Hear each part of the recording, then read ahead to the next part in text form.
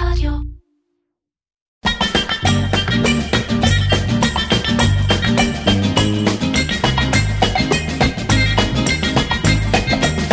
אירקצ'ר, קריאיטיב פודקאסט עם מירן פחמן.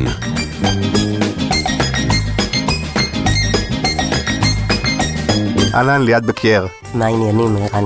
בסדר, מנהלת אסטרטגיה ויזמות בסלונה. נכון מאוד. בטח יש הרבה מאזינים שמכירים ומדברים איתך, נכון? את זאת שמדברת בעצם עם מנהלי השיווק, משרדי הפרסום. בול. נכון, אתה הבן אדם שממול. נכון. אז אהלן, אנחנו באולפנים חדשים, היום אני אתחיל בזה, כי אנחנו באולפנים חדשים, אמרנו שלום יפה לישי רזיאל, ואנחנו באולפנים החדשים של ביזי, וכל האולפנים האלה נמצאים במתחם של אדיו החדש, נדבר על זה קצת אחר כך, ומאוד מאוד כיף פה. מאוד כיף פה ומאוד כיף להתארח. ויפה, וריח של חדש, נכון, וכיף.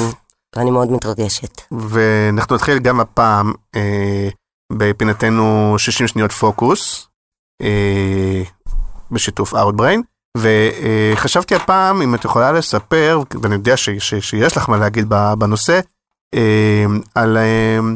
בעצם על הרגע שהבנת שכשאת בתפקיד שלך בסלונה, מעבר לחיבורים מסחריים ופרסום ושיווק וזה, את יכולה לעשות גם דברים שיש להם ערך חברתי או כאלה דברים. נכון, אז בעצם בכלל סלונה בתור פלטפורמה היא פלטפורמה מאוד חברתית, כמובן מוטת נשים, אבל אנחנו מאמינות במגוון רחב שמדבר כמובן לכל האוכלוסייה. בעצם ספציפית לשאלה שלך, נפל לי האסימון, שאג'נדה זה לא איזה buzzword, או לא איזה מילה גסה. בשמיני למרץ שנה שעברה, יום האישה, שהוא כביכול יום הדגל של סלונה ובכלל, הייתי בטוקהאוס, במין פאנל של נשים, אימי רון דיברה, ואחריה עלתה יאנה דרום, שהיא בעצם בחורה מדהימה, שלקחה לימון ועשתה ממנו טקילה, לא לימונדה. היא רוויית קרבות עם מחלת הסרטן, ובעצם הסיפור שלה ככה בקצרה זה, היא חלתה בסרטן השד בהיריון הראשון שלה, כשהייתה בת 20 פלוס, קרתו, לא הצליחו לעשות שחזור, ולכן היא הסתובבה אחרי הלידה עם תינוקת ושד אחד. היא הלכה לחפש בגדים לעצמה, לא מצאה,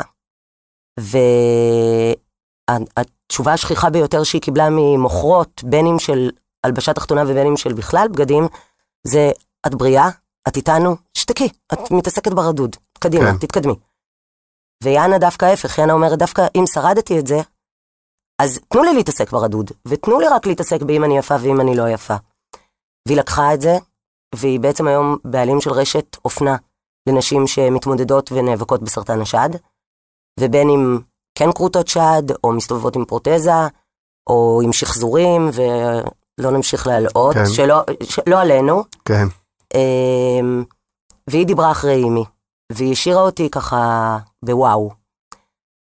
היום היא כבר עם 3 ילדים, והיא באמת, היא גם אומרת לעצמה, אני סרטן, רציתי להיות סלב, לא ידעתי שאני אהיה סלב של סרטן. פרזנטורית של סרטן. נורא והיום, אבל באמת, בקטע הטוב מאוד והחיובי מאוד, אישה לגמרי מעוררת השראה, חיובית, מדהימה, פשוט מדהימה.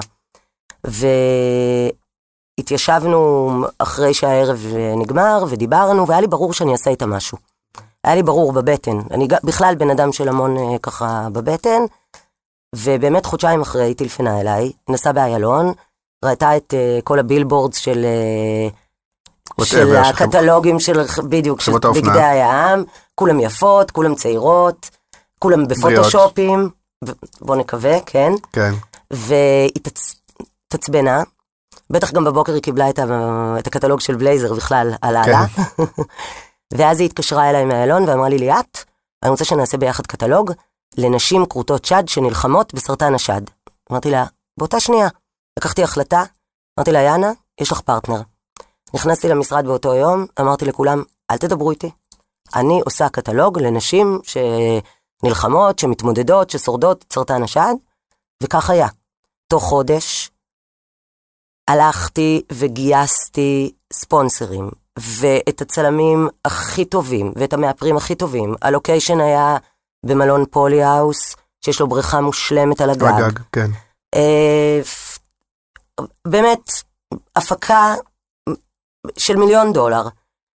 ומה שקרה לי בחודש הזה, בתהליך הזה, כי זה תהליך מחירה. בוא, אתה הולך, אתה מחפש כסף, אתה מחפש מימון, אתה מחפש ספונסרים. קודם כל לא נמאס לי. יכולתי לדבר את זה, ולנסות לגייס את המימון, את הפרטנרים, את השותפים לדרך. יכולתי גם לעשות שיחות, 150 שיחות כאלה ביום. לא נמאס לי. כי יש את המטרה מאחורה. כי זה עשה לי את זה, זה רתם אותי, שזה בא מתוכך, זה לוקח אותך למקומות, וואו, שאתה נסחף ויותר מזה גם למדתי על עצמי בפן האישי, שאני יכולה להזיז הרים אם אני רוצה, לגמרי ככה, ובסוף גם שלקחתי, קודם כל אני עובדת עם פרטנרים מדהימים, באמת שפר מזלי. רגע, בוא נעשה, כי באמת כבר 62 שניות נראה לי. סליחה. אז א' זה מגניב, וב' אני יכול גם להעיד עלייך, אני השבוע הרמתי לך טלפון, אמרתי לך שפנו אליי ונתחלתי לעבוד עם עמותה שנקראת אותיר אחריו חברה, שמטפלים בבנות צעירות שחבר שלהם נהרג בצבא, ואמרתי אני צריך עזרה רוצים לעזור להם, וישר אמרת לי ברור שאני איתך מה שתרצה וכולי, וגם לכם אני כנראה אנג'ס בעניין כדי שתעזרו לנו לעזור להם, אני מדבר כאילו למי שמאזין. אז רגע, אנחנו עושים פה נקודה, אומרים תודה רבה ל-Outbrain ולפוקוס של Outbrain, שבטח כבר יודעת שזה מוצר הוידאו כבר לא כזה חדש של Outbrain, שהיתרון בו הוא שאפשר להשלים צפייה, נכון, להשלים את הצפייה, כי הגולשים בוחרים לצפות באייטם, ואז הם מן הסתם יותר צופים בו עד סופו, וכאמור אנחנו באולפן החדש, במתחם של אדיו משווקים את ספוטיפיי בישראל, ועכשיו יש להם מתחם, ובתוך המתחם של אדיו יש את האולפן של ביזי, ויחד כל המתחם הזה עושים פודקאסטים גם לחברות מסחריות וגם לאחרים, ואתם צריכים ורוצים לעשות פודקאסט, אז כל הארגון הזה עומד לרשותכם ודברו איתנו, ואנחנו בפרק 69 כאמור, עם ליאת בקייר, א' השאלה נראה לי ששאלנו אותך הרבה, אבל ישר בקייר אז אומרים זה קשור לאליאנה? אחותי הקטנה. אחותך הפחות מוצלחת, סתם. זאת, אתה יודע, זה קטע, כי אנחנו משפחת בקייר, אנחנו משפחה שפשוט, אם אתה מכיר אותי ואתה נהיה חבר שלי, אז אוטומטית אתה נהיה חבר גם של אחותי ושל אח שלי וזה כאילו מין כזה, אנחנו באים בפקאג' מאוד ככה צמודים ודבוקים. בכלל בחיים שלי אני אוהבת לקחת איתי אנשים. היא הנשמה התאומה שלי, היא אהבת חיי. יפה, נשמע מגניב. אנחנו הולכים לדבר באמת מצד אחד על סלונה, אבל סלונה כמקרה בוחן של, תכף נדבר על זה, של אתר תוכן או פאבלישר, ואיך הוא שורד, איך הוא מוצא מודלים כלכליים, איך, נכון? אז כן, את ממש מההתחלה של סלונה? אני סיבוב שני בסלונה. כן. אני כל חופשת לידה, אני עושה חשב מסלול מחדש. אוקיי. ואחרי חופשת לידה השנייה שלי, אחרי כמה חודשים, הסתובבתי בקניון עם תינוק יונק, ופגשתי את אימי, שהכרתי אותה בגיטם, עבדנו ביחד בגיטם. ואז היא באה ואמרה לי, ליאתי, מה שלומך? ואמרתי לה, אימי, את עדיין בגיטם? אמרה לי, לא, הקמתי את סלונה. עכשיו אני הייתי במציאות של גזים, שיניים, ציצי, לא ידעתי מה זה סלונה. את מדעת על הפעם הראשונה שאת בסלונה. נכון, זה היה ב-2010, בואכה 2011. הגעתי הביתה, אמרתי לה, אוי נהדר, שיחקתי אותה, כאילו אני מבינה, אני יודעת בדיוק על מה היא מדברת. לא, ידעתי כלום. הייתי כולי בבייבי. ואז התקשרתי לחברתי הטובה והמוכשרת, הכה מוכשרת, קרן קיי, ואמרתי לה, קרן, מה זה סלונה? אמרתי לי, מה נורמלית? זה אתר חדש, ישר נכנסתי והרגשתי וזה וזה, ומכאן היסטוריה. אני חושבת ש3 ימים אחר כך אימי ככה התקשרה אליי ונפגשנו, והייתי המנהלת המסחרית הראשונה של סלונה, התחלתי בינואר 2011. כן. אז תגידי רגע, אז כבר אז אפילו, כבר הבנתם, זה כבר היה עידן שבו די ברור שאנחנו צורכים את התוכן שלנו בעיקר דרך פייסבוק, אינסטגרם וכאלה, וכבר אז היה ברור אינסטגרם עוד לא היה אז. אבל שאתר תוכן כאתר תוכן, אלא אם כן, אתה רוצה לצרוך חדשות, אתה נכנס לוויינט, אבל שאנחנו כבר צורכים את התוכן שלנו דרך פייסבוק, אז זה הזמן להקים אתר תוכן, זה לא בעייתי? אז דווקא לא, אז פייסבוק נתן לכולם, נתן לכל הפאבלישרים, חופש מוחלט. הרבה כניסות שלנו לכתבות ספציפיות, ובכלל היו דרך פייסבוק. הפייסבוק הביא הרבה טראפיק אורגני. הרבה טראפיק, אני זוכרת שבשנה הראשונה של סלונה, היינו יושבות והיו משמרות של פייסבוק, והיינו מתזמנות קידומים, גם אני, גם כולנו, זאת אומרת בכלל סלונה מאז ומתמיד, כל אחד עושה מה שצריך, את כל מה שהוא יכול לעשות הוא עושה. כן. והטראפיק ברובו, וההכרה בסלונה והמודעות לסלונה, הגיעה דרך הפייסבוק. היום זה קצת יותר מאתגר. רגע, אבל כבר אז היה די ברור שלצורך העניין עמוד הבית הוא פחות כאילו זה, כי כנראה שאנשים לא מקישים סלונה ואומרים בוא נראה מה יש היום בסלונה, אלא הם נחשפים לזה דרך הפייסבוק, דרך שרים, דרך וכולי. נכון. אז היום באמת, אז נגיד עמוד הבית היה פחות נצפה, היום הוא יותר, היום סלונה כבר 8 שנים על הכביש, ואנשים נכנסים ישירות ומבקשים סלונה. אני גם רואה את זה בסורסס, במקורות הגעה. כן, בבוקמרקס, מה שנקרא. בדיוק, אבל אז כמובן שהיינו עובדים על כתבות, פר כתבות, היעדים היו פר כתבות ולא פר האתר או פר הום פייג'. כן. ולך תסביר למפרסם שהבאנר בהום פייג' פחות שווה מהבאנר בכתבה עצמה, אבל התגברנו על זה. אוקיי, ובהתחלה באמת המודל, את אומרת, הייתה אחראית על המסחרי, אז המודל היה דיספליי, בוא נמכור שטחים של באנרים בכתבות שלהם מגיעים? או שכבר מראש ידעתם שזה הולך להיות יותר חדשני מזה. זהו, אז קודם כל לקחנו את ענבר עברון, והיא בעצם עשתה לנו ממש ייעוץ, על איפה לשים את הבאנרים, כי היה אני ברור... לא מכיר את השם, עשיתי פרצוף כדי שברור שכולם מכירים, אבל אני לא מכיר. ענבר עברון, הבעלים של וובדו, בחורה מדהימה, זה יועצת של מדיה דיגיטלית, נשמח לפרגן, כן. והיא בעצם, היה לנו ברור מראש, שאנשים שאנחנו מכוונות אליהן, ובכלל הקהל של סלונה, התייחס למדיה, לדיספליי, קצת כמו שיאנה דרום נסעה על איילון וראתה את השלטי חוצות. הייתי אומרת למפרסמים, אל תבנו על הקלקות, אבל זה צריך להיות יפה, שיהיה יפה בעיניים.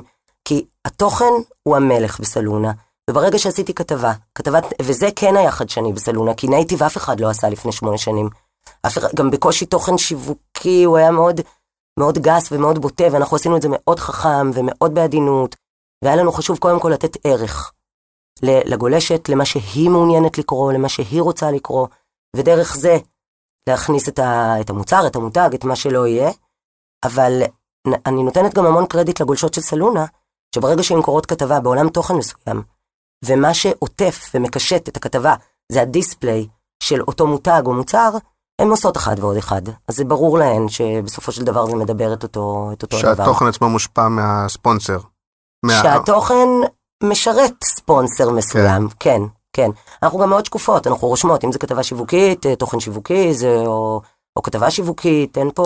ואת רואה שינוי בשנים, כאילו מאז ועד היום, בתפיסה של תוכן שיווקי, או בתפיסה של תוכן ממומן, היום זה יותר מתקבל, פחות מתקבל, היום יש עיוורון גם לדבר הזה. לא, יש לי, התשובה שלי מחולקת לכמה חלקים. החלק הראשון הוא, שזה לא משנה כמה זה ממומן, אם זה נותן ערך, אם זה משרת איזה צורך אצל משתמש הקצה, זה יעבוד. כן. זה לא גס, וזה לא משהו שמבריח, זה תלוי איך אתה עושה את זה. זה בראש ובראשונה. אם לכל סעיף כזה גם יש לך דוגמה, לפעמים זה יעזור, זה גם ייתן לך להראות את השואוריל, מה שנקרא, וזה גם יעזור, הנה משהו שאחוז שני מקודם, אבל לא מפריע. כן, הנה. אנחנו נחזור אחורה, אבל לצורך העניין, היום המודל שהוא הכי בשפיץ של העשייה של סלונה, הוא MBC. ש-MBC זה בעצם Marketing by Community. יש לנו, סלונה היא אתר שיש לו קהילת בלוגריות ענפה מאוד. כן. ואנחנו עושות איתם פעילויות, והרבה פעמים פעילויות מסחריות. כן. ועשינו, אנחנו עדיין עושים, ונעשה גם ב-2019, סדרת מפגשים ליקב טפרברג. יקב טפרברג, הסלוגן שלו זה משפחה, אין משפחות מושלמות, יש משפחות אמיתיות. ולקחנו את זה, אנחנו לוקחים כל פעם, ומזקקים, ומערבבים, וחושבים, ויוצאים מהקופסה, וחוזרים אליה, וקופצים ממנה.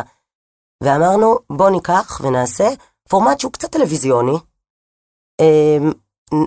נפגיש את הבלוגריות של סלונה עם משפחות אמיתיות, שמעוררות השראה. לא המשפחות שלהן. לא. לדוגמה, לצורך העניין, לא, לצורך העניין, יש לוקיישן, יפה מאוד, הבאנו רונית הבר, העורכת הראשית של סלונה, היא מראיינת, היא המראיינת הכי אינטליגנטית והכי שיקית שיש היום. כן.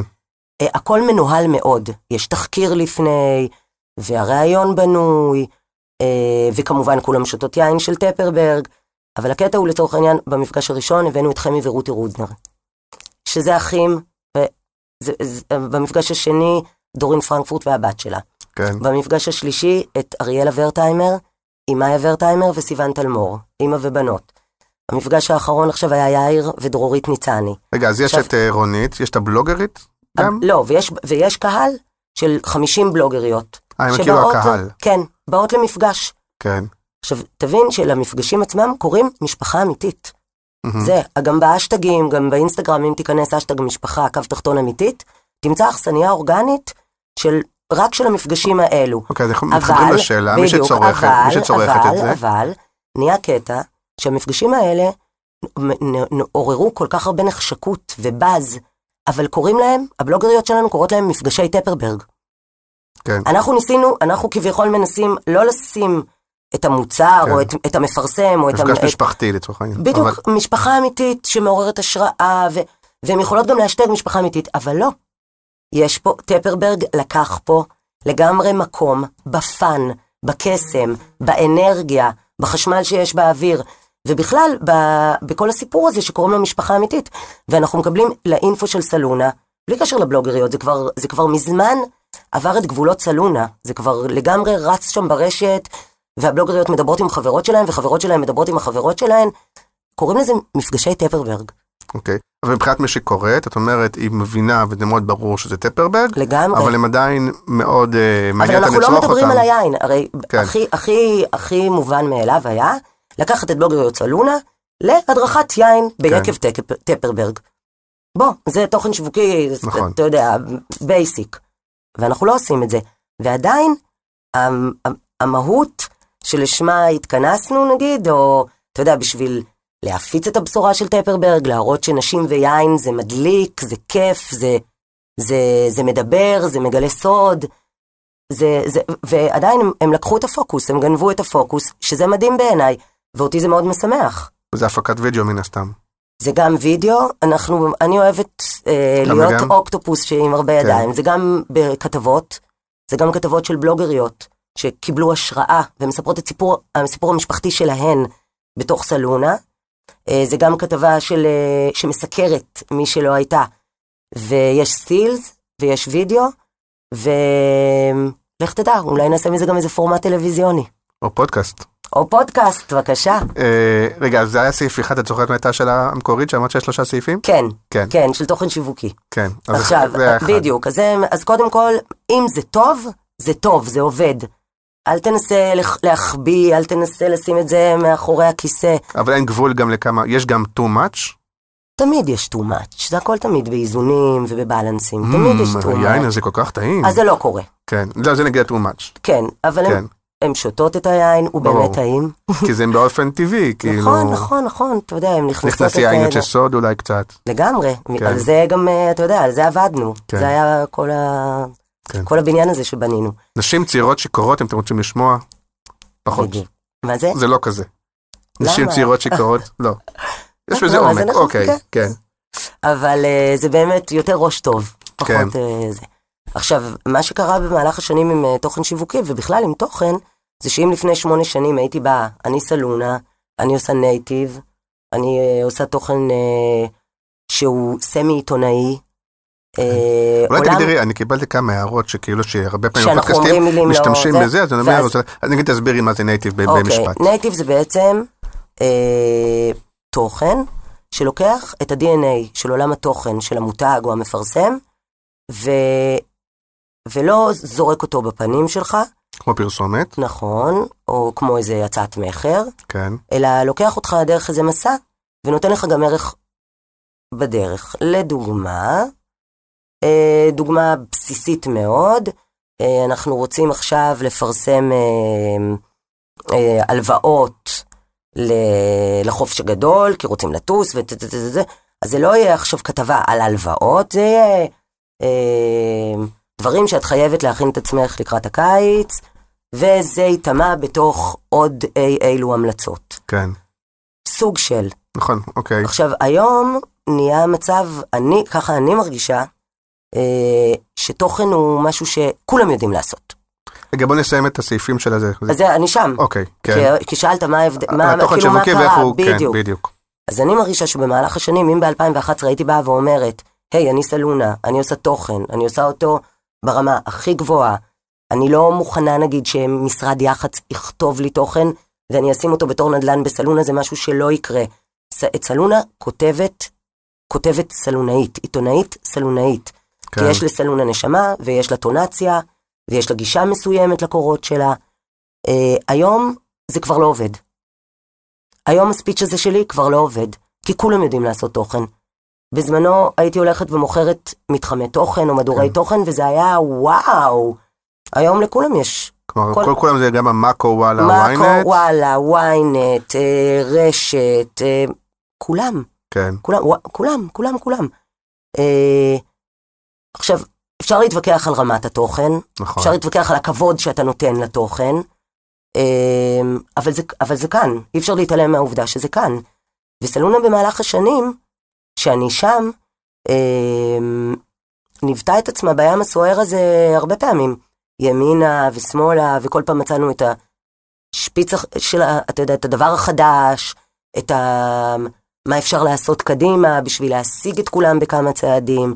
תקשיב, גם הטכנולוגיות, אפרופו פוקוס והאוטבריין, טאבולה, כל הלוגריתם, כל העולם הזה השתנה. היום אני יכולה לקחת איזה סטודנטית שסיימה עכשיו לימודי תקשורת, תכתוב 600 מילה, אני אפיץ את זה, אני אשלם על ההקלקות, ואני אחשוב שהכל טוב. זה לא באמת. כן, אז איפה הבולטות, איפה הערך המוסף? אז היום הבולטות והערך המוסף... או שזה סוד מסחרי? לא, מה פתאום. אני שיירינג. זה הספיד שלך גם. אני שיירינג. כן. בכלל, אני מאמינה בלהעניק ולתת ידע, זה רק עושה לך טוב. בעצם היום מה שאנחנו עושים, אנחנו לקחנו כבר, זה לא היום, זה ב3 שנים האחרונות, לקחנו את הנכסים הדיגיטליים האורגניים שיש לסלונה, שזה אומר הבלוגריות שלה, שזה אומר הידע בניהול קהילות, כי סלונה בעצם נולדה מקהילת בלוגריות, סלונה היא משפחה, כן. של בלוגריות, בגלל זה אני אומרת, היא לא אתה רגיל, יש לה נשמה והיא נותנת והיא מדברת איתן, וזה ממש על איזון חוזר כל הזמן. כן, חשוב לי להגיד שכאילו מעבר לסוג של שיחת מחירה של סלונה, זאת לא המטרה, אלא באמת המטרה היא לנסות להבין דרך סלונה כמקרה בוחן, איך היום, זאת אומרת, זה לא מספיק רק לעשות תוכן, נגיד היום צריך לדעת לעבוד בתוכן, יחד עם קהילות, וזה נגיד משהו שאנחנו למדנו ועושים. בדיוק, וזה משהו שאנחנו מתמחים בו ב3 שנים האחרונות. אבל זה תוכן יחד עם בלוגריות ויחד עם קהילות. זה מה שקורה זה שאתה בעצם... קהילות פייסבוק או קהילות? קהילות פייסבוק, אבל זה קהילות פייסבוק מסחריות. כן. שכל אחת בתחומה, היום אנחנו מנהלים די הרבה, שבעצם הפיק, או באמת הסיפור המנצח פה, זה המפגשים הפיזיים. כמו שיש חיבורים אופליין. זאת אומרת שאני היום בעצם מקפצת בכמה פלטפורמות, בו זמנית. אז פה נגיד זה הדוגמה של לאומי? לדוגמה. יאללה, נצפרי. שזה רגע, משהו יחסית טרי, נכון? זה כבר שנה שנייה. כן. בעצם הפלטפורמות שאנחנו ככה נהנות ורצות ביניהם זה פלטפורמת הפיזיקל, פלטפורמת הדיגיטל ופלטפורמת הסושיאל כמובן. כן. בכלל שאני הולכת לפגישה עם לקוח או כל דבר אחר, אני כבר מזמן מתייחסת לעצמי כמו אייג'נסי. זאת אומרת, ויש לי נו-האו של הרבה שנים כבר, של לדעת מה נשים רוצות, איפה הן נמצאות ברשת, על מה הן מדברות היום, מה הן מחכות, למה הן מצפות. אז הדבר הראשון שאני שואלת זה, מה אתה רוצה לעשות עם נשים ברשת? לאן אתה רוצה להגיע? ואז הם נותנים לי משהו בלתי אפשרי, או איזה חלום גדול, או איזה פנטזיה. שכל אנשים יקחו הלוואה ב-X. נגיד. אז קשה. כן. אבל שבאנו ללאומי, לאומי רצו בעצם, לאומי בכלל, הם בנק מאוד דיגיטלי. כן. והם רצו לכרות על דגלם את הדיגיטלי, הם עושים את זה פר ורטיקלים, זאת אומרת, נגיד, הם עושים... סטודנטים. בדיוק, נשים, סטודנטים, חיילים, הם פונים לכל אחד בשופר שלו. רגע, שאלת ביניים דווקא באג'נדה של סלונה, זה לא בעיה שנשים היא כאילו ורטיקל, כאילו למה צריך כאילו להתייחס אליהם בנפרד, כמו חיילים וסטודנטים, לא, אני חושבת שזה בסדר. עם כסף זה קצת אחרת? לא, זה לא קשור לכסף, זה דווקא קשור ההפך, זה קשור לזה שאנחנו בחרנו, ופה סלונה נכנסת לסיפור ובונה את הסטורי טלינג בעצם. אנחנו בחרנו להתייחס לנשים עצמאיות יזמיות בעסקים קטנים בינוניים. כן. וכן, הם כן שונות מחיילים, והם כן שונות מסטודנטים. לא, התכוונתי, הם לא, במה שונות מגברים עצמאיים ויזמים. למה לעשות פה את ההפרדה, כאילו? אז בגדול זה משרת אג'נדה או לא משרת אג'נדה? אז בגדול זה כבר שיחה אחרת, כי לצורך העניין, מה שאני למדתי בשנים האחרונות זה, דבר אחד, נשים יצעדו מנקודה A לנקודה B בעדר, בשבט, וגבר יעשה את זה לבד. יש משהו מאוד נכון בקהילה, בקבוצה, בדיוק, בפרגון, בלדבר גם עם נשים שנמצאות באותו מקום שלך, וחוות את אותם חוויות שאת חובה, ואת לא לבד בעצם בסיפור הזה. כן. יש משהו שהוא מאוד נכון לנשים שם. כן. בעצם, ומה שעשינו זה חצי שנה. למרות שגם גברים עכשיו, אבא פגום וכל זה, שפתאום נהיה, גם נכון, אבל זה... פתאום נהיה. נכון, אבל למה הוא נהיה כזה? אני חושבת כי הוא מאוד יוניק, כי אין הרבה כמוהו. תראה לי עוד אח ורע לאבא פגום או לאיזה... כן, כי גבר קודם כל יפתור את זה לבד, עם עצמו. כן, וגם אתם יותר סוליסטים, ואתם יותר... קצת מונעי אגו יותר, ונשים קצת פחות, ואני חושבת שזה מחנה משותף מאוד ברור לשני המינים. ומהמקום הזה, בעצם חצי שנה, עשינו רק תוכן. לא, אני אומר כי שאולי פעם היה מין מחשבה כזאת שאם פונים, אם בנק פונה לנשים, אז כאילו זה בא מהמקום של נשים פחות מבינות בכסף ופחות מתעניינות, אז אנחנו נסביר להם את זה כמו אתה מתכוון פעם זה היה ככה, בוא נסביר להם, בוא נסביר להם שאנשים יבינו. חס וחלילה, זה לא שם, דווקא ההפך, זה בא ממקום מאוד של כבוד, זה בא ממקום מאוד של הבנה, שנשים יזמיות עצמאיות שהן בעלות עסקים קטנים בינוניים, חסר להם ידע ועזרה, ואני אסביר לך, והן מאוד רוצות את הקהילה, והן צריכות את הקהילה, הן צריכות אותה, היא מעיפה אותן קדימה. עכשיו, בחצי שנה הראשונה רק נתנו להם תוכן שאומר, אפילו מה ההבדל בין פוסט לבלוג לסטטוס. בואי, קבלי את המילון הדיגיטלי, כי היום הדיגיטל הוא כלי שיווק מדהים. אם פעם זה היה מפה לאוזן, או דרך פרינט, או דרך מקומונים, איפה, כמה כסף יש להם עכשיו להשקיע בפרסום, בוא. יש להם עסקים קטנים בינוניים. אז היום הדיגיטל נותן להם חלון הזדמנויות לעוף קדימה מאוד גדול. הבעיה היא שהן לא יודעות להשתמש בו כמו שצריך. או שהן נחוות ממנו, כי מגיע איזה איש מוכרן מדיה שרלטן, ואומר לה, ב2,000 שקל בחודש, אני מביא לך ככה וככה לידים, 1,000 שקל הוא שם בכיס, 1,000 שקל הוא שם בגוגל, זה לא עשה כלום. 2,000 שקל לאישה עצמאית, זה הרבה כסף בחודש. גם לגבר עצמאי. בסדר גמור, מעולה. אז אתה עוד יותר מחזק אותי. כן. ומשם באה התובנה של, אנחנו צריכות לעזור להם. הן יכולות להיות אסיות. הן יכולות להקפיץ את העסק שלהם בכמה רמות, בכמה דרגות, אבל הן צריכות העזרה הזאת. ואז, אחרי חצי שנה של לתת להם תוכן, ולהקשיב להם, ולשמוע אותם, פתחנו במקביל קהילה, שקוראים לה דיגיטליות בעסקים. אני מזמינה את כל היזמיות והעצמאיות באשר אתם. שוב, קהילה בפייסבוק או קהילה באתר? בפייסבוק, כשאני אומרת קהילה זה בפייסבוק. אוקיי. קהילת פייסבוק. היא מונה היום קרוב ל4,000 נשים. קהילה כמובן בפייסבוק קבוצה. כן. כן. כן, קבוצה. היא מונה היום קרוב ל4,000 איש, היא במשך חצי שנה מתוך החלטה, מנתה 249 נשים שגייסנו בפינצטה אחת. כמה יש היום? קרוב ל4,000 נשים. כן. היא מדברת שיחה ערנית מדהימה, אני אראה לך אחר כך, כי אם תנסה להיכנס, לא ניתן לך. קבוצה סגורה. כן. כן. כן.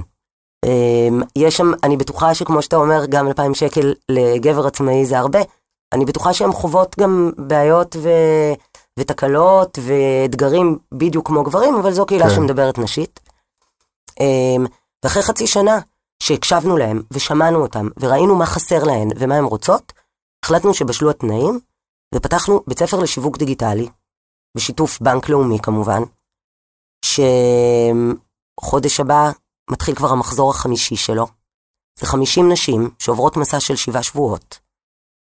המרצים הכי הכי הכי טובים שיש היום, צורך העניין בשיעור גוגל, אז אני מביאה להם את דן לנדה, מנהל השיווק של גוגל ישראל, שייתן להם 45 דקות שעה של מה זה גוגל, ואל תפחדו מגוגל, ואיך גוגל יכול לבוא לעזרתכן באורגני. אנחנו קודם כל מנסים לתת להן, לקחת את הרשת, לקחת את הדברים שיש בדיגיטל, ולנצל אותן בלי להוציא כסף מהכיס. אוקיי, אני רוצה רגע קצת להחזיר אותך למה שנקרא, לחשיבה שיווקית שלכם. שוב, הבנק, מה הייתה מטרתו כשהוא קרא לכם?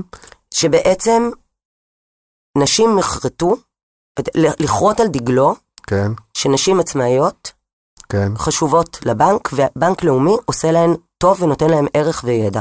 כדי שבסופו של דבר גם, עוד פעם, זה לא מחירתי לגמרי, אבל בסופו של דבר ברור שהוא רוצה שבסוף נשים עצמאיות, לפחות אולי יפתחו את החשבון העסקי שלהם אצלו, והוא לא עושה את זה בצורה שדוחפת. נכון, לגמרי לא דוחפת, ואני רוצה להגיד לך כלומר, העניין הזה של העצמאיות והיזמיות, זה בא מהבנק, זה עוד לא היה חלק מהזה שלכם, או שזה בחשיבה משותפת? זה בחשיבה משותפת. זה בחשיבה, כי שלי אומרים נשים, אז אני מחפשת את הקהל שהכי צריך, שאני יכולה לעזור לו, שאני יכולה לתת לו ערך, בשביל למקסם את האפקטיביות של הפעילות, ואת ההדהוד שלה וההפצה שלה ברשת. אוקיי, ואז הבנק, היום בדיגיטל, בטח הבנק אומר, אוקיי, מה יצא לי מזה, ואיך אני מודד מה יצא לי מזה? אז רגע, אז קודם כל אני רוצה להגיד לך שהפרטנר שהוא בנק לאומי, הם מדהימים, הם בכלל לא מחפשים אמרות, הם לא מחפשים עכשיו שנשים... לא, אני מנסה לעשות מזה שיחה שהיא... אבל זה עושה להם, כן. כלקוח שרוצה לעשות תוכן ואומר, אוקיי, איך אני יודע למדוד, או להגדיר מה אני רוצה, ואיך אני יודע להגדיר שזה יצליח, אז דוגמה נגיד כזאת. אז קודם כל תסתכל כל הזמן על הקהילה. ברגע שהיא כל הזמן גודלת, זה אומר שיש דיבור על הקהילה, וזה לגמרי בפרונט, שזה קהילה של סלונה ולאומי ביחד. כן, מצד שני זה נשמע כאילו זה נשמע המון עבודה והמון השקעה, בסוף כאילו ל4,000 נשים. כן, אבל זה כולה 1.5 שנה של פעילות, והיא אורגנית, וקהילה, אם אתה לא מזרים אליה במדיה אנשים, ואתה... שוב, אני לא שואל ביקורת על זה, אני שואל על לקוח שאומר לעצמו, בכלל בתוכן, גם לאו דווקא איתכם. אעשה ואני אפיק וזה וזה, בסוף אני אגיע לכמה אלפים, האם זה... אז קודם כל, אז זה כירורגי. אז השאלה פה, כי אתה יכול לדבר עם 4,000 איש כאילו. לא, פה זה לעומק. אבל פה זה, אתה נוגע בכל אחת ואחת, וכל אחת שעוברת גם את הבית ספר, אתה רואה אחרי זה איך היא מוקירה תודה. ואיך עשית לה קפיצת מדרגה מאוד משמעותית בעסק.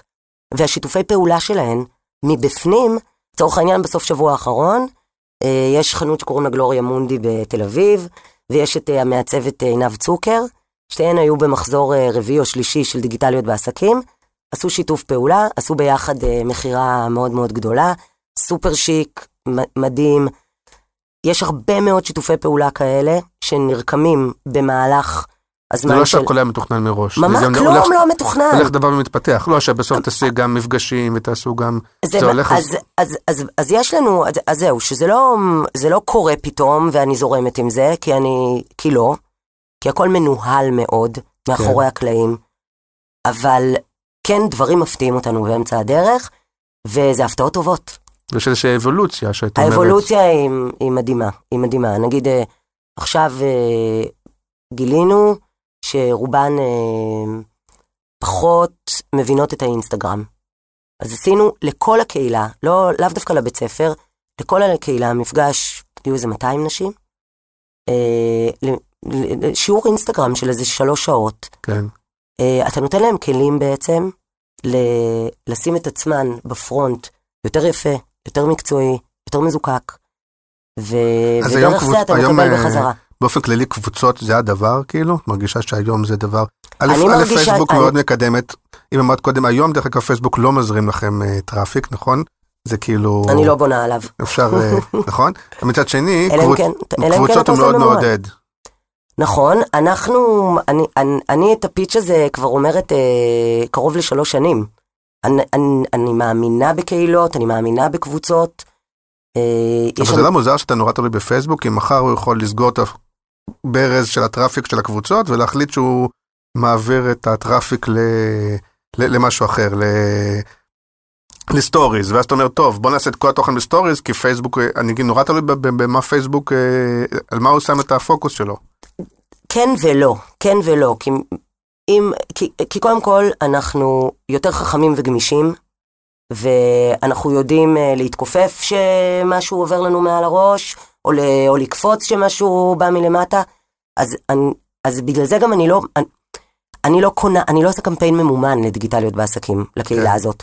הן מביאות אחת את השנייה. לא, אבל בהנחה שהיום פייסבוק מאוד מעודד את הקבוצות. כן, אבל אני עושה קבוצות כבר 3 שנים, הייתי שם גם שהוא לא עודד אותם, זה לא באמת משנה לי. אני לא, כמו שסלונה, אף פעם לא בנתה על הטראפיק שפייסבוק מביא לתוך סלונה, אם היינו בונים רק על פייסבוק, אז ביי, להתראות, כן, כזה. אבל כן, אנחנו לגמרי חיים בממלכה שלא שייכת לנו. אז היום רוב המודל העסקי של סלונה הוא בעצם פרויקטים כאלה, תוכן שמתחבר לגורם עסקי, שהרבה פעמים שאיפה מתחבר גם לאיזשהו ערך חברתי. ערך, קודם כל, בראש ובראשונה, אם זה ערך חברתי אז בכלל נהדר. היום אני חושבת שהשפיץ, אתה יודע מה המילה הכי חמה באונליין היום? עניתי לך, אופליין. וואלה, אוקיי. ויש משהו בזה שאתה לוקח אותם מהווירטואלי, ומעביר אותם לפיזי, ממש למפגש. יש משהו בזה, הנה, גם אנחנו עכשיו מסתכלים אחד על השני. כן. יש משהו באנרגיה, יש משהו בחשמל באוויר, שלא יקרה בחיים, בפייסבוק, או באינסטה, או בשום מקום אחר. יש משהו בלהכניס 50 נשים לחדר, אני חושבת שאחרי זה החשמל, זה ברמה של, זה יכול אחרי זה תל אביב יכולה לעשות, כל תל אביב יכולה, זאת אומרת, להיות מוארת מהחשמל שיוצא מהחדר הזה. זה גם, כמובן, בגלל שזה נשים בחדר אחד, כן. למרות שגם גברים, אתה שם אותו בחדר, נהיה שם איזה קטע. נהיה בעיקר ריח, אני חושב.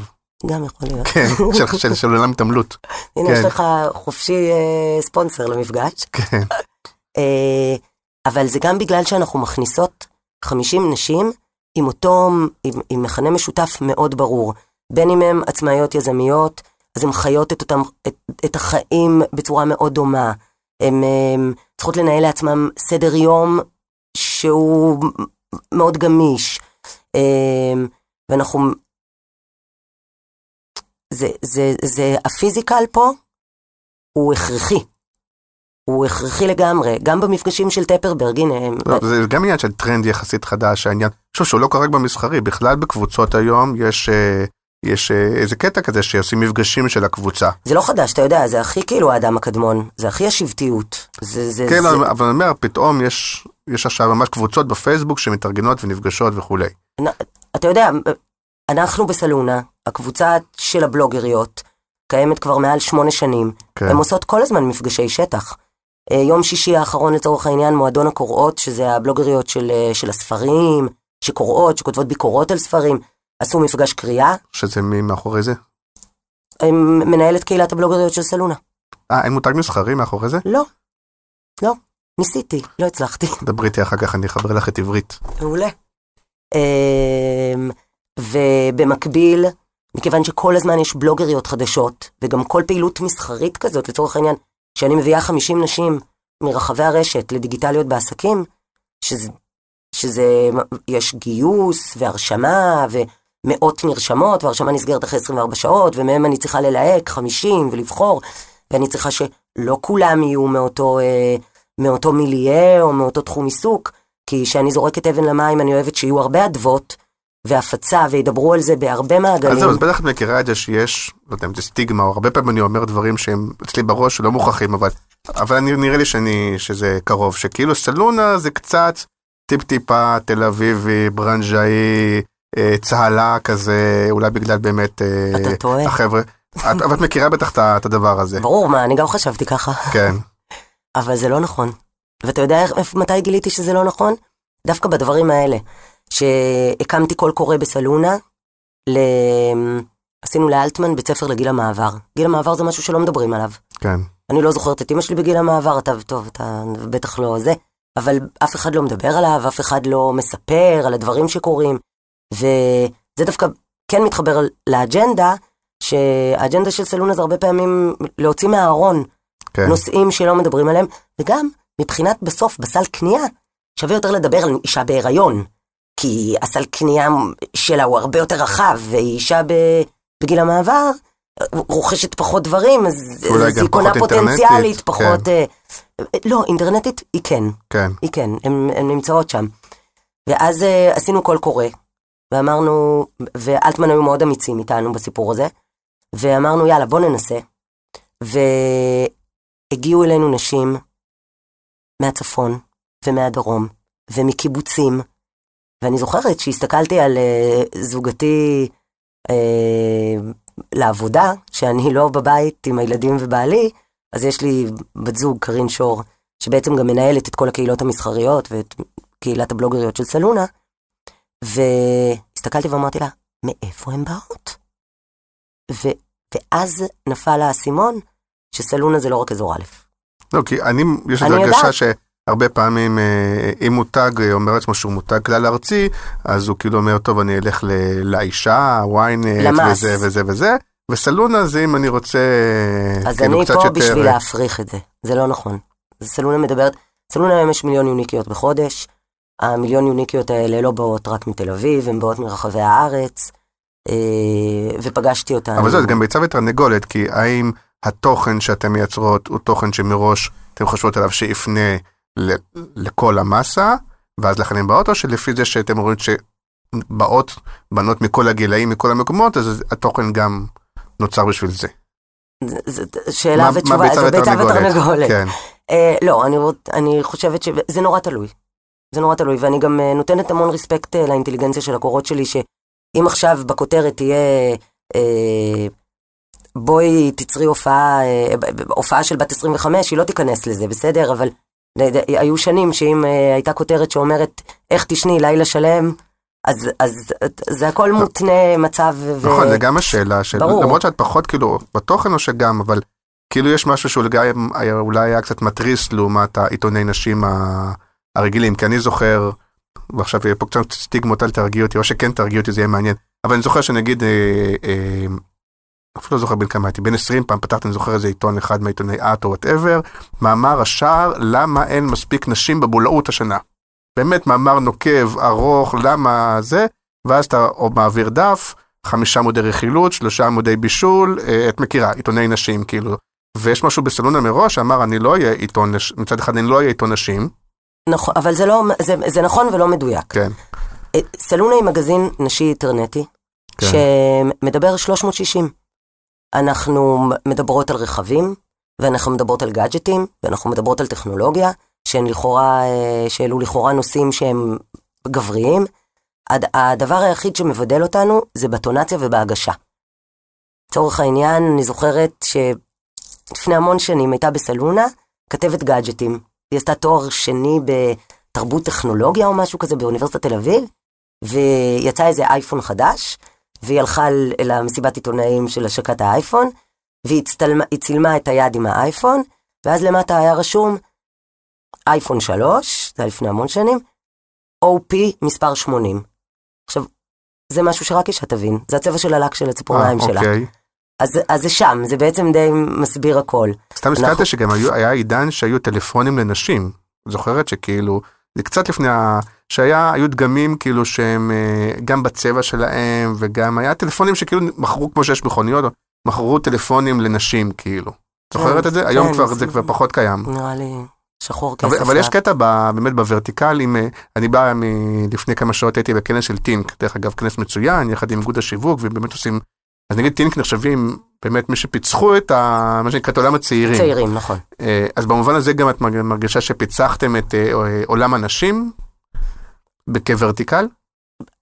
פיצחת לא, זה פיצחתם גדול, כסלונה. לא, קודם כל שום כן. דבר זה לא אני, גם מה כן. שאני אומרת אני, זה אף פעם לא אני, זה כן. תמיד אני ועוד שורה של אנשים מאוד מאוד מוכשרים, מאחוריי, מלפניי, מצדדיי. כן. אני עובדת תמיד עם אנשים, פשוט היה לי את המזל להתברך בשבט סופר מוכשר, גם בחיים הפרטיים שלי וגם בחיים המקצועיים שלי. אני מאוד מאמינה בלשתף ולהרבב את זה ולעשות ציבור מוחות. אז בגלל זה אני אומרת, פיצחנו, זה קצת מתיימר, אבל ללא ספק אני יכולה לומר, שאני יודעת מה נשים רוצות לצרוך, קוראות יותר, איפה הן נמצאות, ועל מה הן מדברות ברשת. בטח יותר מפלטפורמות אחרות, שפחות מתמחות בנשים. אוקיי, אז תגידי רגע, אז מה נשים רוצות? באמת, בואי, במובן שלא פעמים, יש מישהו שהוא משווק כרגע לנשים, אם את אמרת שאת מוכנה לחלק חלק מהחוכמה שצברתם, אז כאילו, יש לך מה להגיד, מה נשים רוצות שהוא לא הטריוויאלי? קודם כל, וואו, איזו שאלה, רצינית. לא, גם מעניין אותי באופן אישי, מה נשים רוצות. חום, אהבה וביטחון? לא, סתם. בגדול, אנחנו קודם כל, שוב, ואני חוזרת למה שאמרתי, יש אפקט מאוד חזק בפומביות, בהרבה אנשים האלה. ביחדנס הזה. כן, בביחדנס הזה. באנרגיה שזה מייצר, בלדבר אחת עם השנייה, פתאום זאת אומרת משהו, אוי, לא חשבתי על זה נכון, איך את צודקת, זה מפיל, זה לגמרי מביא תובנות.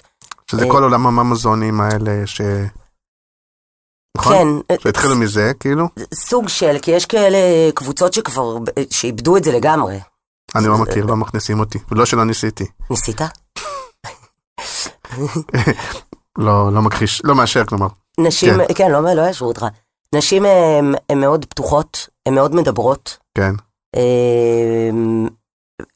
אם אתה מייצר להם סלון, מרחב בטוח ואינטימי לשיחה. זאת אומרת, בקבוצות שלנו, אנחנו כל הזמן על המשמר של, קודם כל שיח מכבד, שלא יהיו טרולים, שלא יהיו כל מיני כאלה שינסו להסתנן. אבל נגיד, נחדד. נגיד עכשיו אני משווק רכבים.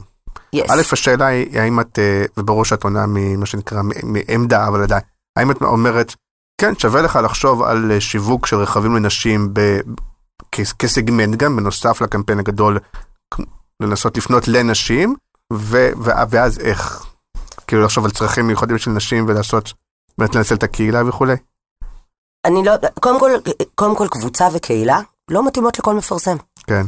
בוא, זה מערכת יחסים מאוד ארוכה, זה שיח שהוא מתמשך, צריך שיהיה לך אוויר, לחכות, לראות, כמו שאתה אומר, דיגיטליות בעסקים, 1.5 שנה, אבל בסוף אתה מדבר עם 4,000, אבל יש להם את הסובלנות ואת ההבנה ואת החזון לראות מבעוד מועד איך זה יכול להיות וכמה זה יכול לגדול וכמה טוב אתה עושה. כן, למרות שאתם גם עושים דברים יותר טקטיים לפעמים, לא? נכון, אז הנה, אז אפרופו רכבים, BMW פנו אלינו בתחילת השנה, שהם רוצים להתחיל לפנות לקהל נשי, והם בדיוק השיקו את הבניין שלהם בלגרדיה, והם רוצים לעשות ערב נשי. אז קודם כל פה נכנס סיפור של סטורי טלינג. אתה לא, פחות תצליח, אני לא יודעת אם אני אומרת את זה נכון, אבל אני מרגישה שפחות תצליח למכור לאישה, דרך הצעת מחר בלתי רגילה, ואם תספר לה סיפור, לא סיפור של לסובב אותה, ממש סיפור, אז זה יותר ככה... שזה גם סוג של אסטרטגיה. מה אתה רוצה להגיד לנשים בהקשר של BMW, שאתה לא אומר נגיד בקמפיין הכללי? בכל קמפיין צריך לספר סיפור דרך אגב. אז אנחנו לקחנו, אני איתך, אני story telling is everything. אז אני אגיד קודם כל לשאלת הפיצוח, אתה BMW, מה אתה רוצה להגיד לנשים? בדיוק, עכשיו יש להם מכונית שהיא ככה והיא נוחה והבגש גדול וזה נורא נוח לאמהות, והיא מאוד בטיחותית והיא חלקה על הכביש, ואלף ואחד דברים טכנולוגיים מאוד מתקדמים. זה מוצרי. פחות מעניין, נכון. אבל... איך אני מתרגמת את זה לסיפור. נכון, ואז אתה מתחיל לחפור, ואתה מתחיל לקחת, ולזקק את הבריף, ולהסתכל, ובעצם אתה אומר לעצמך, ולהסתכל גם חול, החוצה, לא רק פה, לקבל השראה מכל מיני מהלכי תוכן או מהלכים ופרויקטים שקורים בחול, ודווקא במקרה הזה נפל לנו, זאת אומרת, זה יצא לנו, פרמטנו את זה, בהתאם ללוגו, החולי שלהם, שהוא steering my way, מנווט את דרכי, לנווט את דרכי. ומפה אמרנו, אוקיי, אז יש סיפור של נשים, שבאמצע החיים, לקחו את העגל הידיים, והחליטו לשנות כיוון, ולנווט את דרכן שלהן. כן. ואז משם כבר לקחנו את זה קדימה, ועשינו ערב שלם של... אבל זה קצת מילים אחרות להגיד נשים יזמיות ועצמאיות. לא, למה? למה? כי מי שלקחה בעצמה את ההגה, את הידיים, ועשתה משהו, יזמית. למה? אתה ראיינת פה את נעמי וולפנר. כן. שגם מספרת שעשתה דרך, וגם יש לה הרצאה מדהימה. כן. שקוראים לה מדעי המשפחה, הקריירה ומה שביניהם. כן.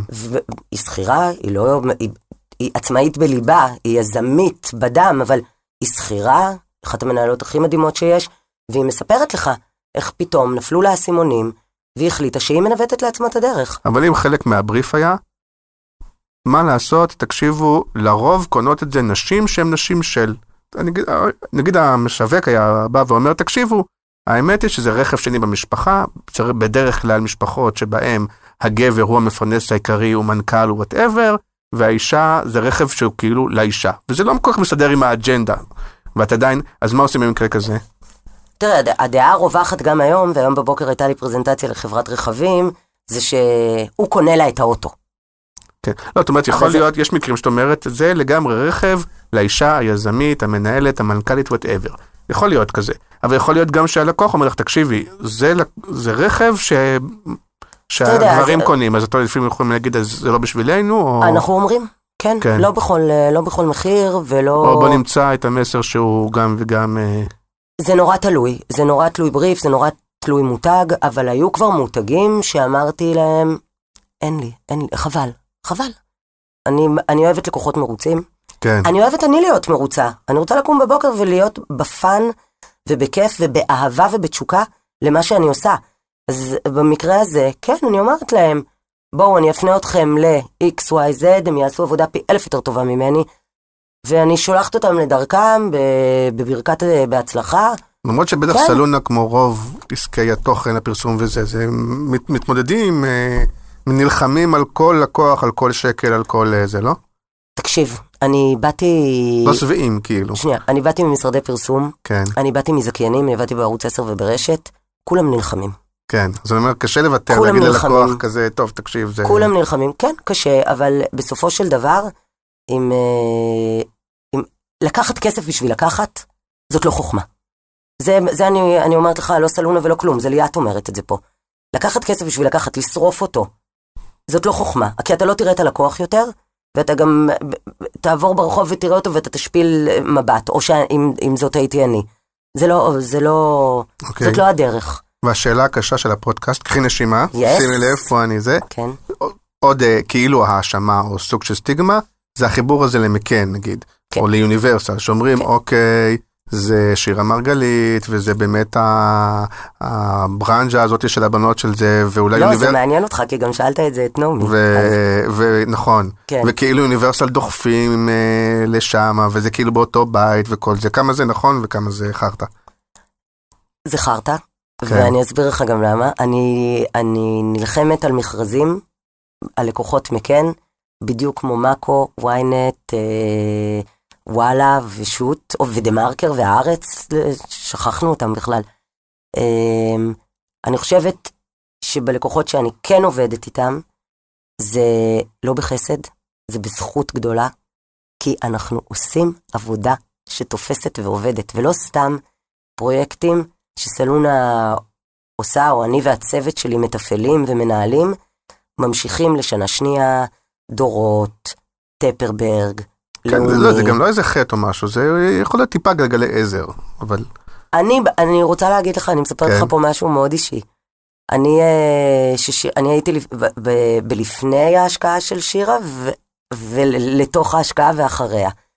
ואני זוכרת שאמרתי לעצמי, איזה כיף! יש לי את מקן עכשיו, אחים חורגים שלי, אני לא צריכה להתאמץ. סודרים. בולשיט. כן. אני מוצאת את עצמי מדברת עם אנשי הדיגיטל, ומנסה לדחוף ומנסה, תביאו לי בריפים, בדיוק אותו דבר כמו כל פאבלישר דיגיטלי אחר, או כמו כל זכיין, או כמו כל מגזין. אגב, היה שבוע טיפה מאתגר עם הנושא של שירה. אנחנו פה נוטים טיפה לזה, אבל חייבים לדבר על זה. כן, מאתגר, אבל סלונה כמו סלונה. חייבים להגיד, שמתם אפילו ככותרת ראשית. סיקרנו את זה, בוודאי, בהומפייג', בקרוסלה, נכון. נכון. כן. מתמודדים. ממשיכים הלאה, כן. אז יפה, כל הכבוד.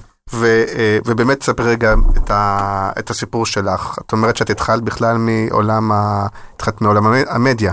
אני התחלתי אצל נועם לניר, בקפריסין, בקזינו. כן. והייתי, שאף אחד פה בארץ עוד לא דיבר CPA ו-CPA בכלל, Cost per Acquisition, איפה, לא היה את זה. אבל CPC וכאלה, אני הלכתי ושלטתי בזה. מה למדת? אתה תצחק. תעודת בגרות, את אומרת בקושי. יש לי תואר שני, לא. הפוך. לא, יש לי תואר שני בביטחון, יש לי תואר שני בהצטיינות יתרה, בביטחון ואסטרטגיה, ויש לי חצי דוקטורט רשום על תולדות ההיפוך במלחמות של רוסיה. מה הקשר? נכון. זה פשוט, כנראה מאז ומתמיד עשיתי מה שאני באמת אוהבת. לקום בבוקר למשהו, ולצאת מהבית למשהו שאני אוהבת אותו, שמאתגר אותי, שמעניין אותי. כן. אז הלכת ללמוד מה שמעניין. לגמרי. הייתי בצבא במשרד הביטחון, יצאתי קולית, העולמות האלה, היה לי מרתק, השנים באוניברסיטה היו מרתקות. ואז, וכמו כל סטודנטית באוניברסיטת תל אביב, הייתי ברמנית, וסידרו לי רעיון אצל נועם לניר.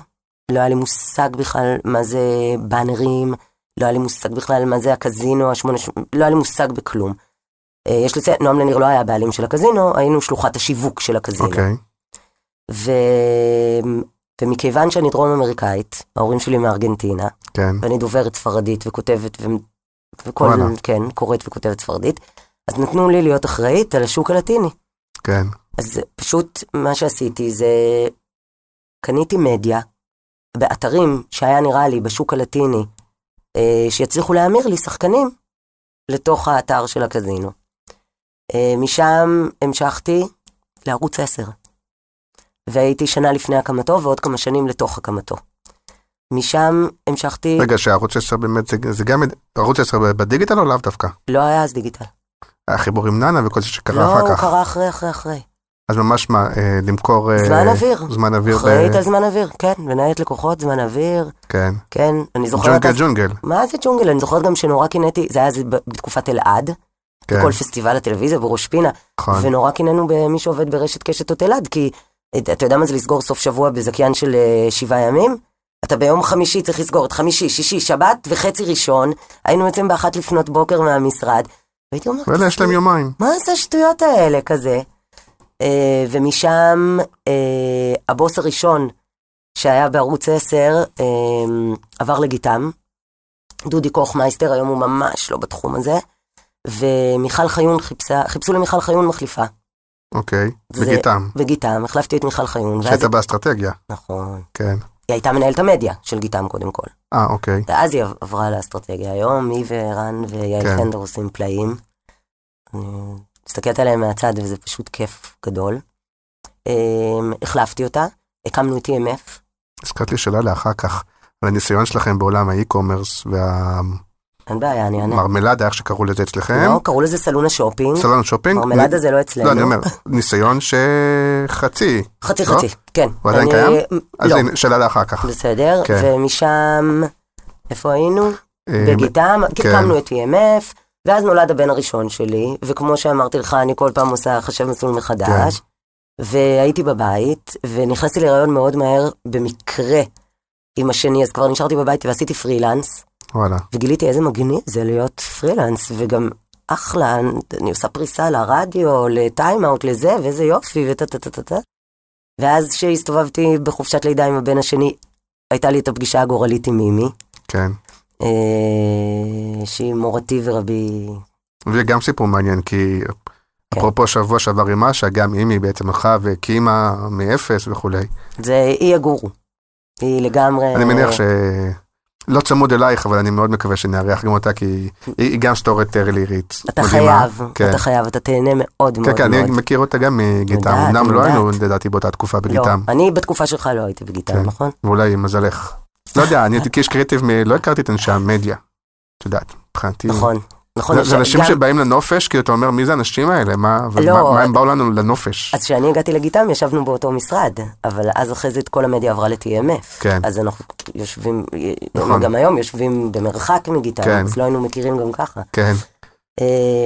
ואז הייתה לי איזו הבלחה של 2.5 ברשת, על האתר ועל האפליקציה ומנהלת מסחרית, ואז נולד בני השלישי, וחזרתי הביתה לסלונה. וואלה. ומאז רק מאתגרת את עצמי והולכת ונהנית כל יום. ושוב, זה אתגר כי מרגיש לי שזה בציפורניים להביא כל פרויקט כזה. זה בציפורניים. כי בטריוויאלי, שוב, אני עם הלקוחות שאני עובד, עזבי שנגיד הכסף הראשון הוא בעולם הפרפורמנס והמחירות וזה וזה, והכסף השני הוא יותר, את אומרת, אז כבר תדמית להחליט שאתה עושה משהו כזה לאורך זמן, עם זה וזה, זה כאילו, שאתה לא כל כך ברור מה יוצא לך מזה, זה כאילו נחשב כזה לקשרי שמאוד קשה להוציא. אני מסכימה, ובוא אני אחזק אותך יותר מזה, כי אתה בצד הזה, אז אתה יודע שבערך 80% מהתקציבים בדיגיטל הולכים לפייסבוק וגוגל. נכון. ואז על 20%, בוא נגיד שזה 12 הולך נגיד למהלכי תוכן, פחות או יותר, ועליהם נלחמים כולנו. כל הפלטפורמות שכבר הזכרנו בשיחה שלנו. כשלצורך העניין משפיענים שמקבלים מוצר ועושים באינסטגרם, זה נחשב מהלכי תוכן. אני לא, יש לי מה להגיד על זה. תגידי. לא, אני אומר, זה כאילו נחשב באותו עולם. אני לא מאמינה בזה. אני לא מאמינה בזה. אני מאמינה, אני מבינה את המודל לגמרי. אני חושבת שהוא נכון למותגים מאוד ספציפיים. אני חושבת שבגדול זה יתפוצץ מתישהו, כי אותו משפיען יכול סוף שבוע אחד ללכת עם נעליים של X, וסוף שבוע אחר עם נעליים של Y, אין פה נאמנות באמת, וכבר נהיו כאלה תוכנות של משפיענים, שאפשר להיכנס ולהזמין אותו מפה ושם, ואני חושבת שאני מאוד מאמינה שמתעניינים בך, לא ששמים לב.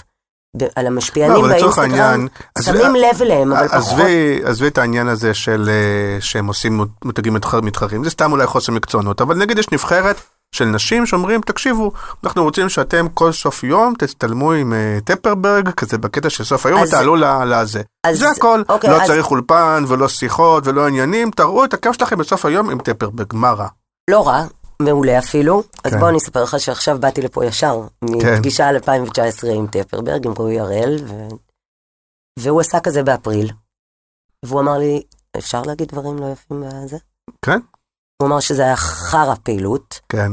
ואחרי 5 מפגשים שעשיתי לו עם אנשים, עם הבלוגריות של סלונה, שאני לגמרי לא אומרת שהן משפיעניות, אבל הן נשים חזקות ברשת, ודעתן נחשבת, וקוראים אותן, ועושים ומאוד מייצרות אינגייג'מנט של תגובות, של שיתופים. הוא ממשיך איתי שנה שנייה. כן. מאוד רצף של מפגשים. אז אתה יודע, אז בגדול זה די מסכם את זה. ברור שיש מקום גם לזה וגם לזה. לגמרי. וכולי, אם עושים את זה טוב. רגע, אז אמרנו שנדבר רגע על העולם הזה של המרקט. אוקיי. כי היה ניסיון באופן טבעי להגיד, א', הרבה מנשים עם מייקריות כאלה, ובאמת העולם הזה של אצי כזה, לא נגיד מה יהיה זה, ואז אולי ניכנס לשם. על הנייר נשמע מעולה. נכון, אז אוקיי. זה לא היה אצי, וזה גם לא היה מרמלדה. זה היה סלונה שופינג, זה היה בחצי שנה הראשונה בחסות אי-ביי, כן. וזה שלח לאי-ביי. מה שסלונה עושה הכי טוב זה קונטנט, כן. ויש מושג שקוראים לו קונטנט טו קומרס, שסלונה גם אותו הצליחה לפצח מצוין, ובעצם היינו ממירות נשים, אם לקחנו גולשות ועשינו אותם קוראות, אז מקוראות המרנו אותם לקונות. המרה קשה, משפך שהוא קשה, כי הרבה פעמים אתה לא בטוח שהיא הגיעה ממה שהיא קראה בסלונה, כי היא המשיכה לדברים שלה וזה, ואז פתאום ונכנסה ישר לאי-ביי, אבל לא, זה עשה מחזורים מצוינים בהתחלה, ואז עבדנו לא רק עם אי-ביי, במודל של אפיליישן, של כל מיני חנויות, אנחנו לא עשינו את הלוגיסטיקה לעולם. כן, זה רק שלחתם בעצם. בדיוק, שלחנו. טראפיק מבושל, בוא נקרא לזה. נכון מאוד. אני חושבת שזה הכל עניין של משאבים בסוף, ואיפה אתה שם בתור, אני לא מדברת בתור ליאת, אני מדברת עכשיו בתור מי שמנהל את סלונה, בסוף יש לך שולחן אחד עם המון משימות, ואתה צריך לבחור את המשימות שלך, אתה צריך לבחור את הדברים שאתה מתרכז בהם ומתעמק בהם. לפעמים זה גם עניין של מודלים, כמו שאת אומרת, כי אם כולם עושים תוכן, אולי אני אמצא את זה בידול ואני אעשה, לא יודע. אז הייתה תקופה שזה עבד, ואז זה עבד פחות, וגם עניין של, אני חושבת שזה גם קצת כוח אדם, כי עדי גולדברג שניהלה את זה. כן. טסה או משהו, לא? כן, הם חיים בניו יורק. כן. כן. הבנתי. ותגידי, אתם צוברים המון דאטה, נכון? לאורך השנים. נכון. כי בעצם כל פעילות כזאת היא הדאטה שייכת, היא מצטברת אצלכם. אז מה אפשר כאילו, איך אפשר לנצל את זה? כגוף שבעצם אומר, יש לי המון דאטה מכל מיני פעילויות שעשיתי, מכל הזה לאורך, איך אני יכול למנף את זה בהמשך? אז קודם כל, לצורך פנימי. כן. אם אנחנו רוצים לקדם כתבה, ואנחנו יודעים שהאתר, יש לי דאטה על נשים שמתעניינות ב-X. יש תוכן אצלכם שהוא לא תוכן שיווקי? או שזה כל התוכן? יש. בטח. סלונה היא מולטי סייט. כן. חצי זה אדיטוריאל, מערכת. אנחנו יושבות עם מערכת. אחראית על אקטואליה, על תרבות, על אופנה, על זוגיות, על בריאות, על נפש, על יחסים, על גאדג'טים, על רכבים, על whatever. וזה כותבות אדיטוריאליות. יש עורכת ראשית, רונית אבר, שהיא מנהלת את כל המערכת הזאת, ולצד המערכת האדיטוריאלית, יש מערכת מסחרית. אבל גם באדיטוריאלית אני יכול לדעת, אוקיי, זאת מתעניינת בתרבות, ולכן אליה אחר כך נגיש, או ננסה להביא אותה לעולמות של מותגים של תרבות, או מה שאני צריך, כלומר, אני משתמש גם בדאטה הזאת, נכון? אפשר כמובן לעשות המרות בתוך האתר, כן. לפי הדאטה, כשאני יודעת פחות או יותר מה הן רוצות יותר, וחלק מהן מה הן מחפשות. אבל התחלת להגיד מה עושים עם כל הדאטה שאספתם. בעיקר אנחנו, יש לנו עכשיו מודל חדש של מדריכים. אנחנו מפיצים מדריכים, מערכתי, בכלל לא מסחר. אני כל הזמן מנסה להיכנס שם, הם לא נותנות לי. מה, למערכתי? כן. הם לא משתפות איתי פעולה. באמת, היום כאילו... לא. אין שכל. המתח הוא, תקשיב, בכל השנים שלי, בכל הקריירה שלי, בכל מקום שהייתי בו, המתח בין המערכת לבין המסחרי, הוא קיים. הוא מעולה גם בעיניי, הוא מאוד פורה, הוא כאילו מאוד מפרה את זה כל הזמן, ואני אוהבת את הקלאשים האלה. הם גם גורמים למערכת להיות יותר טובה, וגם למסחרי להיות יותר טוב. כן. ולא סתם מסחרי. כי יש לי את העץ הגבוה הזה שאני מסתכלת עליו למעלה כל הזמן, והוא כל כך איכותי שאני רוצה גם כזה. לא יודע, אבל אם נגיד העמוד יחסים או סקס וזה נורא מצליח, ואז זאת אומרת, תקשיבו, הבאתי לכם את דורקס שתיקח חסות, אז הם אומרים לא? תקימו לכם מתחם דורקס? היו שנים שבטח היו אומרים לי לא, היום פשוט כל המודל הזה השתנה כל כך בגלל המרקטינג ביי קומיוניטי שאנחנו מפעילות, שלצורך העניין שדורקס באו אלינו, אז לקחתי בתוך התת קטגוריה של סקס ויחסים, מדור של דורקס, אבל גם פתחתי קבוצה שדיברה, שהייתה לה שיחה מאוד בריאה על מיניות ואינטימיות. רק תגידי לי שגם הקבוצה הזאת סגורה. סגורה וחבל לך על הזמן. נעולה, את אומרת. מה זה נעולה? וואי. אוקיי. ולאן... יש דברים, אני נחשבת בן אדם מאוד פתוח, מאוד ככה פרי מיינדד. וגם את תסמק לפעמים. ברמות. משפילה מבט. הבנתי. אז בסוף, בעמוד של הפודקאסט, תהיה צילומי מסך של נכון? אפשר להבטיח דבר כזה? רגע, אז תגידי, אבל לסיום, לאן זה הולך מהבחינה הזאת? האם את אומרת לי, תקשיב, אתה אפילו לא יכול לתאר לעצמך, תאר לעצמך בעוד שנתיים, העולם הזה של תוכן וקהילה, וזה הולך לשם? כאילו יש משהו כזה של, אתם יודעים להסתכל כל כך קדימה? אני חושבת שקדימה, מה שיקח, זה כן, זה העולמות האלה של הפיזיקל ייקח יותר מקום, ירים לדיגיטל, ירים לסושיאל ויעשה מעגלים, לא דיברנו על זה בכלל, אבל אני כהן את הספירלות, אני מאמינה שהכל בסוף מסתובב אחד סביב השני ומתממשק כל הזמן, ומרים אחד לשני ומפרה ומחיה אחד את השני. והדבר השני, לא רק הפיזיקל, אני חושבת שמה שיקרה בתוכן, שכל העולם הזה של ברנד פאבלישינג, ילך ויקח מקום יותר גדול. אני חושבת שמותגים התחילו להבין, שלשים תוכן באתר זה נחמד, אבל זה עדיין לא לקיים מערכת יחסים עם האנשים שמחפשים אותך, או נכנסים אליך, או מתעניינים בך, וזה לקחת את כל העולם הזה של תוכן, ולהגדיל אותו, ולחשוב עליו, על אסטרטגיה, על מה אני רוצה להגיד, מה הם רוצים בכלל לשמוע, לא מה אני רוצה להגיד, קודם כל. שאולי בגלל אפילו אם היא במקור באה מפרסום, והייתה אחת הקריאטיב פלנריות הכי טובות שאני מכיר, נכון. אז יש בזה משהו במה שאתם עושות, ומה שאת מספרת, שהוא נורא דומה לפרסום טוב כמו שהוא צריך להיות, שהוא לא מדבר כאילו על המוצר, אלא מדבר על עולם התוכן, אוקיי? ודווקא דיגיטל, אני גם הרבה פעמים מדבר על זה בפודקאסט, הוא קצת שוחק את זה, כי מאוד ממהרים מדבר או מחירתי או מוצרי. כן. ואתם כאילו קצת חוזרות לעולם הישן והטוב. שאני מאוד מאמין בו, למרות ששוב, הוא לוקח יותר זמן, יותר בשלות, השקעה כספית וכולי, אבל בסוף זה מה שגם מייצר בסוף מותג. ונאמנות למותג. כן. כי הצרכנים בסוף, לא באת להם עם איזה באנר של מחירה, דיברת איתו, התעניינת, נתת לו תוכן שעושה לו משהו, שמשנה לו משהו, ולאורך זמן, ואתה יודע, יש היום המון מותגים שהם מוצאים ג'ורנל, ממש כאילו, אסוס ג'ורנל, לצורך העניין.